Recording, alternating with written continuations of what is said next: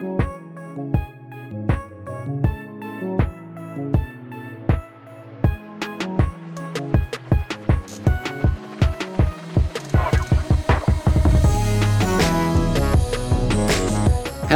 and welcome to Not Quite Great Books, a TV podcast. I am one of your hosts, John McMahon, and no one is joining me on the other line. It is just me to record this quick intro.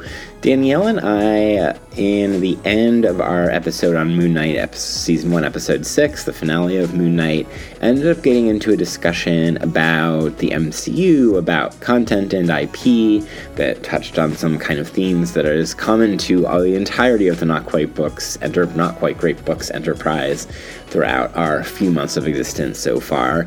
And it encapsulates a lot of the disagreements about how we not only see particular TV shows, but also our understanding of what art means, whether aesthetic judgment is a valid or elitist thing in the first place, and, of course, whether our old dear friend Max Horkheimer from the Frankfurt School is a viable interlocutor for any of these sorts of questions. So for this week, we decided to release this on its own as a little bit of a kind of meta episode, even though you might have already heard this if you somehow made it to the last 20 or 30 minutes of our 2+ hour long Moon Knight finale episode a couple of weeks ago.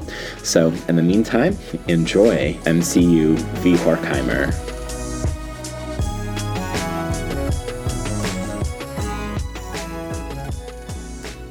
You want to take into the cave with us? Danielle, it's who I want to take in the cave before I even knew that this was a segment about the MCU that we were going to do, before we even were podcasting about the MCU, like eternal primordially to my core, I have wanted to bring the Frankfurt School to the MCU. Will you permit this?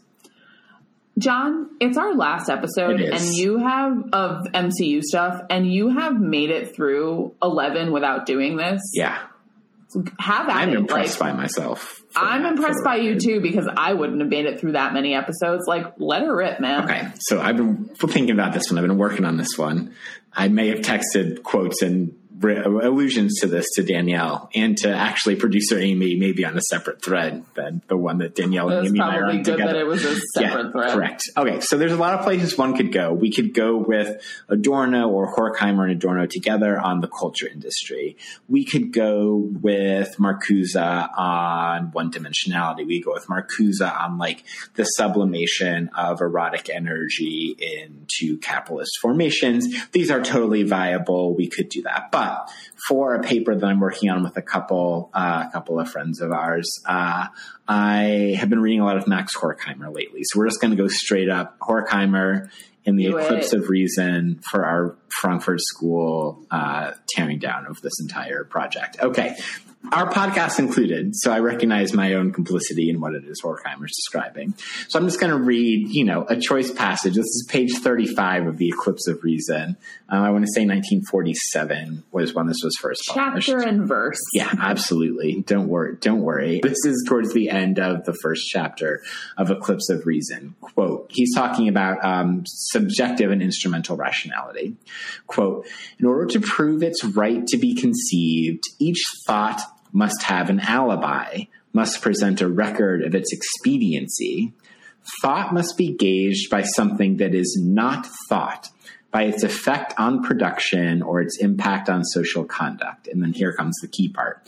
As art today is ultimately being gauged in every detail by something that is not art, be it box office or propaganda value. And so Horkheimer is making the argument in kind of the broader context of his discussion of the way that there's a kind of waning historically across Western culture of emphasis on philosophical thinking and thought, on kind of notions of reason that ask broader questions about kind of purpose or morality or objectivity or truth or things of that nature, that there's a subsumption of all thought, critical, analytical evaluation, all, in this case, aesthetic evaluation, that loses any reference to broader ideals or to broader notions of what could constitute thought or philosophy or aesthetic goodness or something like that.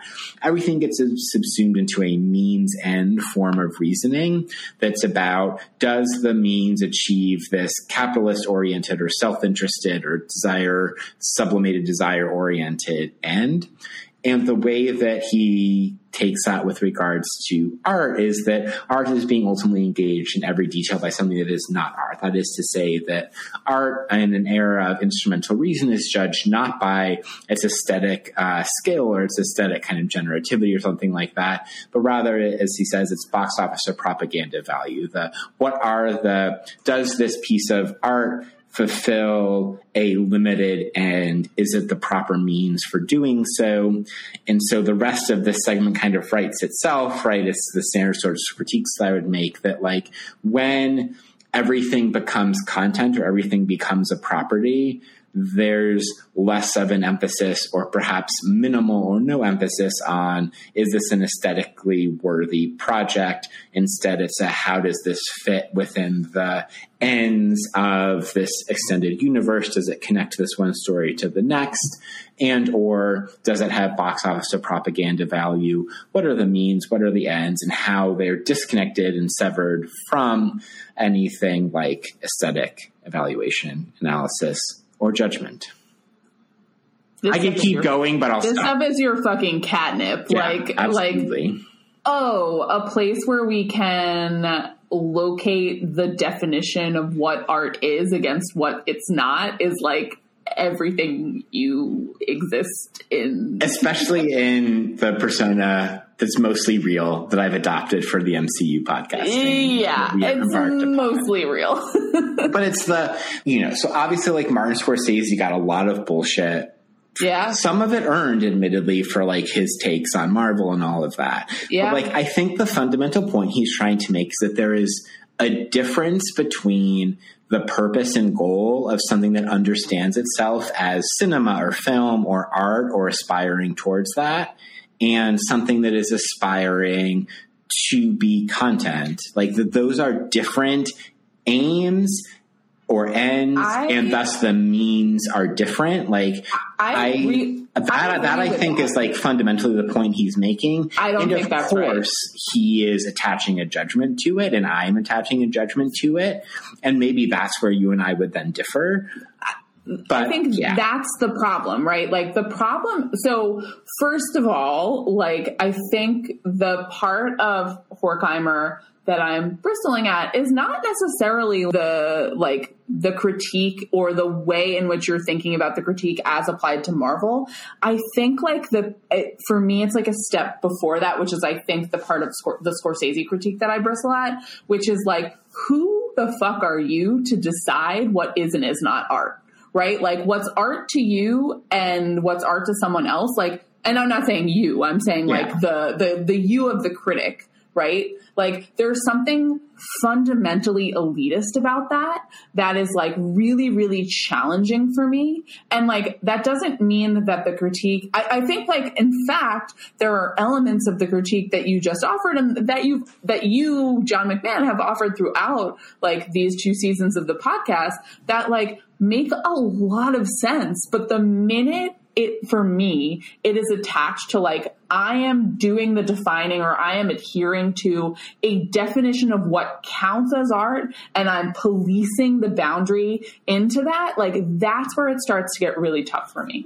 Okay. I hear that. And I have kind of 2 sets of responses, and one is a Horkheimer one and then one is a me one. Okay. And the me one is like, okay, like call that elitist if you want, but like pick one's favorite Scorsese movie. That is aspiring to something very different than what the best Marvel movie is aspiring to be. Like those are aspiring to be qualitatively different things. Yes, but aspiring to be something different does not this is the part where the judgment comes in, right? I'm with you. Like what Scorsese, I don't think I've ever seen a Scorsese movie, which my God. Okay, podcast over. Now it's done. Now this is the flip side, perfect ending moment. Is Gangs of New York Scorsese? Yeah. Yes. Yeah. Okay. I've seen that. Why is there an elephant in that movie? Anyway. But like, Wow. Okay. A deep cut. But like the aspiring to be something different, serving different ends. Again, I think like that is all incredibly valid. But the judgment that then gets attached that like what's wrong about the judgment itself? Not the act of judging, but what's incorrect about the judgment itself? I think it's the act of judging that's a problem, right? Like saying that what Marvel or what any, you pick your favorite IP generator here, right? Or your least favorite, whatever. Like, what they're aspiring to do does not count as art. Like that to me is a problematic judgment because it requires a like police definition of what counts as art. Like why is, I don't know, Scorsese having a fucking like zoo or a circus, like, you know, crumble and there's an elephant running on screen for 5 minutes of that fucking movie. Like, why is that art? And like, why isn't the ability to like, I don't know, create a cinematic universe? Like, why doesn't that count as art? I'm not saying it should, but I'm just saying the premise that some things should count and are judged as like aesthetically like we can say aesthetically better. I'm fine with that. I'm comfortable I was going to say aesthetically intelligent because I think the other piece of this is like it's the entry of reason in a really again like problematic way that also like makes it tough for me. I guess like there's the one part of the Horkheimer where I would have some beef with him is on his notion of objective reason, although he complicates what objective reason is and has done. So let me reason by analogy perhaps with you then. Oh no. Would you agree, and I think I know the answer to this because we've talked about this in any number of times in our careers outside of Not Quite Great Books. There are some political theorists that we find to be qualitatively doing better political theory than others. Yeah, but yes. However, like I am always willing to put forward the caveat that like what I find qualitatively enjoyable, intelligent, like pleasing, whatever is specific to me and to the like kinds of questions I'm willing to ask. Now, do I like think that I'm that you and I are asking more interesting questions than other people? Sure. So I'm not saying that like we shouldn't do any of this judging and we don't do it in other places, but like it is frustrating. There's something about the extending the analogy to just like a full-on dismissal of like all of these different and some of them weird, some of them not pieces of IP. Like, okay, if it's part of IP, it's just like it's off the list. Like, I don't know, there's something really unsatisfying and like aesthetically lazy about that.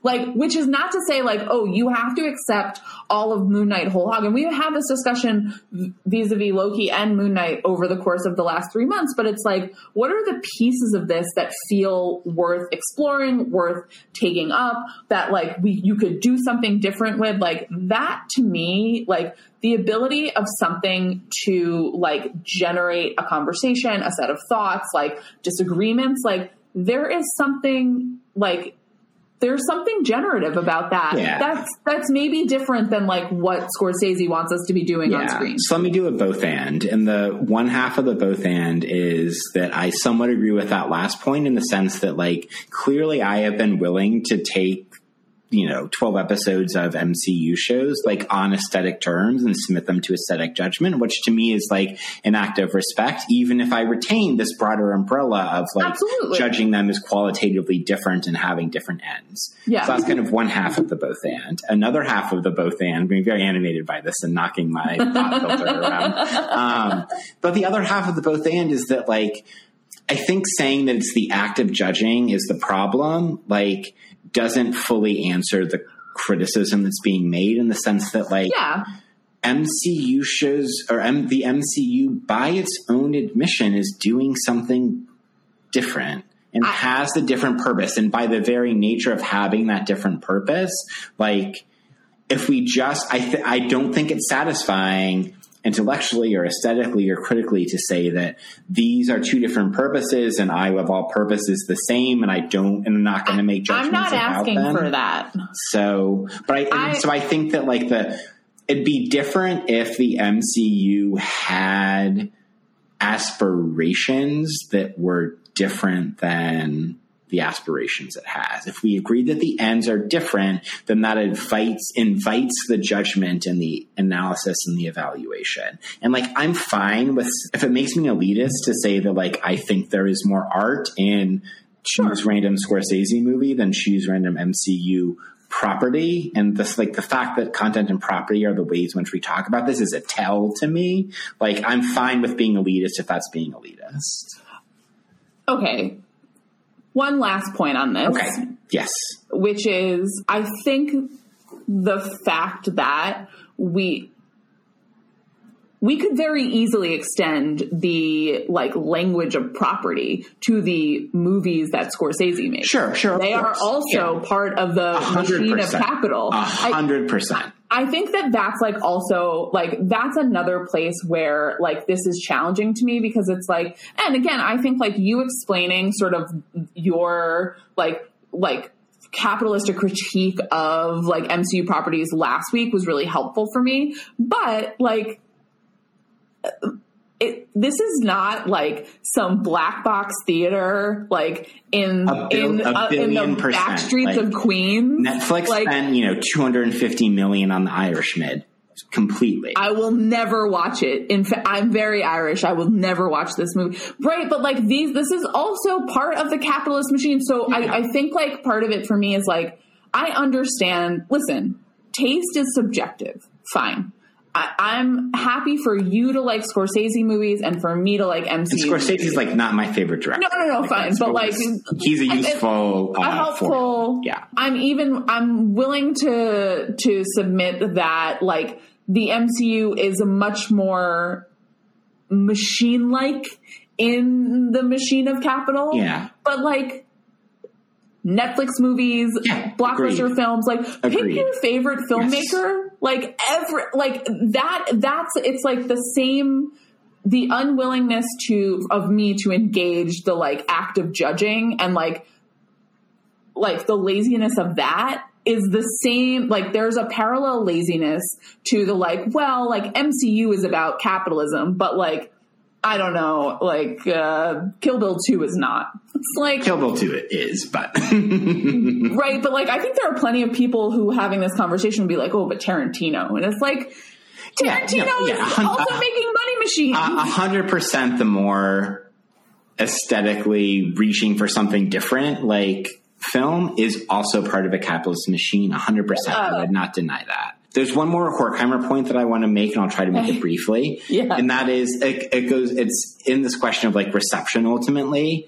You have expressed skepticism over the act of the judging of like Marvel is aesthetically inferior or whatever. Yeah. But like one of Horkheimer's points that I think is quite interesting that he makes throughout the first couple chapters of Eclipse of Reason is that within instrumental reason, as it becomes kind of married to capitalism, it then passes judgment on that which aspires to philosophy or aspires to aesthetic truth or whatever, to use some of his terminology, to be like frivolous and pointless and meaningless. So it's not like the judgment's only coming from one side. Like then to like update that for our conversation. Yeah. I'm sure, and this is not you, I 100% do not implicate you in this, but I'm sure there's any number of like MCU fans who would dismiss like art film, critically celebrated art film du jour is like laughably pointless because like it's an art film, right? So it's like the judging's not a one-way street. Yeah. And like, do I think one act of judgment is good and the other is bad? I do. And that's the difference between us. Yeah. And I think like, I'm glad that Horkheimer has like a little bit of, like a little bit of balance in there, but I think it's just like, Horkheimer has no balance in this. Or you're finding some balance in Horkheimer. Like I just like don't, and we talked about this a different time, but the impulse to gatekeep and then the justification, the like intellectual justifications that defend gatekeeping, which is like kind of where how I'm thinking about Horkheimer. And admittedly, I haven't read Horkheimer. So like I'm just going off this little piece, but like there is something really reminiscent, and like to go back to your analogy about political theory of the like, oh, you read this book and you liked it. We all thought it was trash. Like you're getting something wrong. And like, I just think that like as a culture, we are so quick to like throw out the like, you're getting something wrong. And it's just like, what if there was a plurality of ways to be right? And I'm not sure that as you've laid it out, that like that is a possibility. And that I just like, I want it to be more, that's like the mode of inclusion that I'm interested in. Yeah. And obviously like I have, even before doing the podcast, but especially doing the podcast with you, like I've become way less poptimist and way less like plurality of aesthetic pursuits, and have become so more single-minded. And there are parts of that I like and parts of that about myself that I don't like. So here we are. We have ourselves use Moon Knight as a version of self-exploration. I don't know if I'd say that.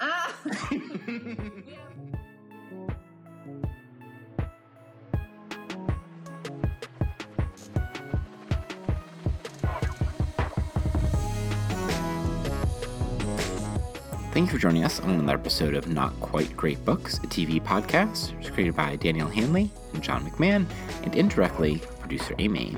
You can find us on Twitter at NotGreatBooksTV. You can email us at notgreatbookstv@gmail.com if you have comments or questions that we might potentially read and respond to on air. Subscribe, download, rate, review us, tell your friends to find us at Apple Podcasts, Podbean, Spotify, and Amazon Music, and Google Podcasts. We would like to thank Less FM for Electro Trend 60s, which is the music that you heard at the beginning and you are hearing right now. Until next time, go play some racquetball.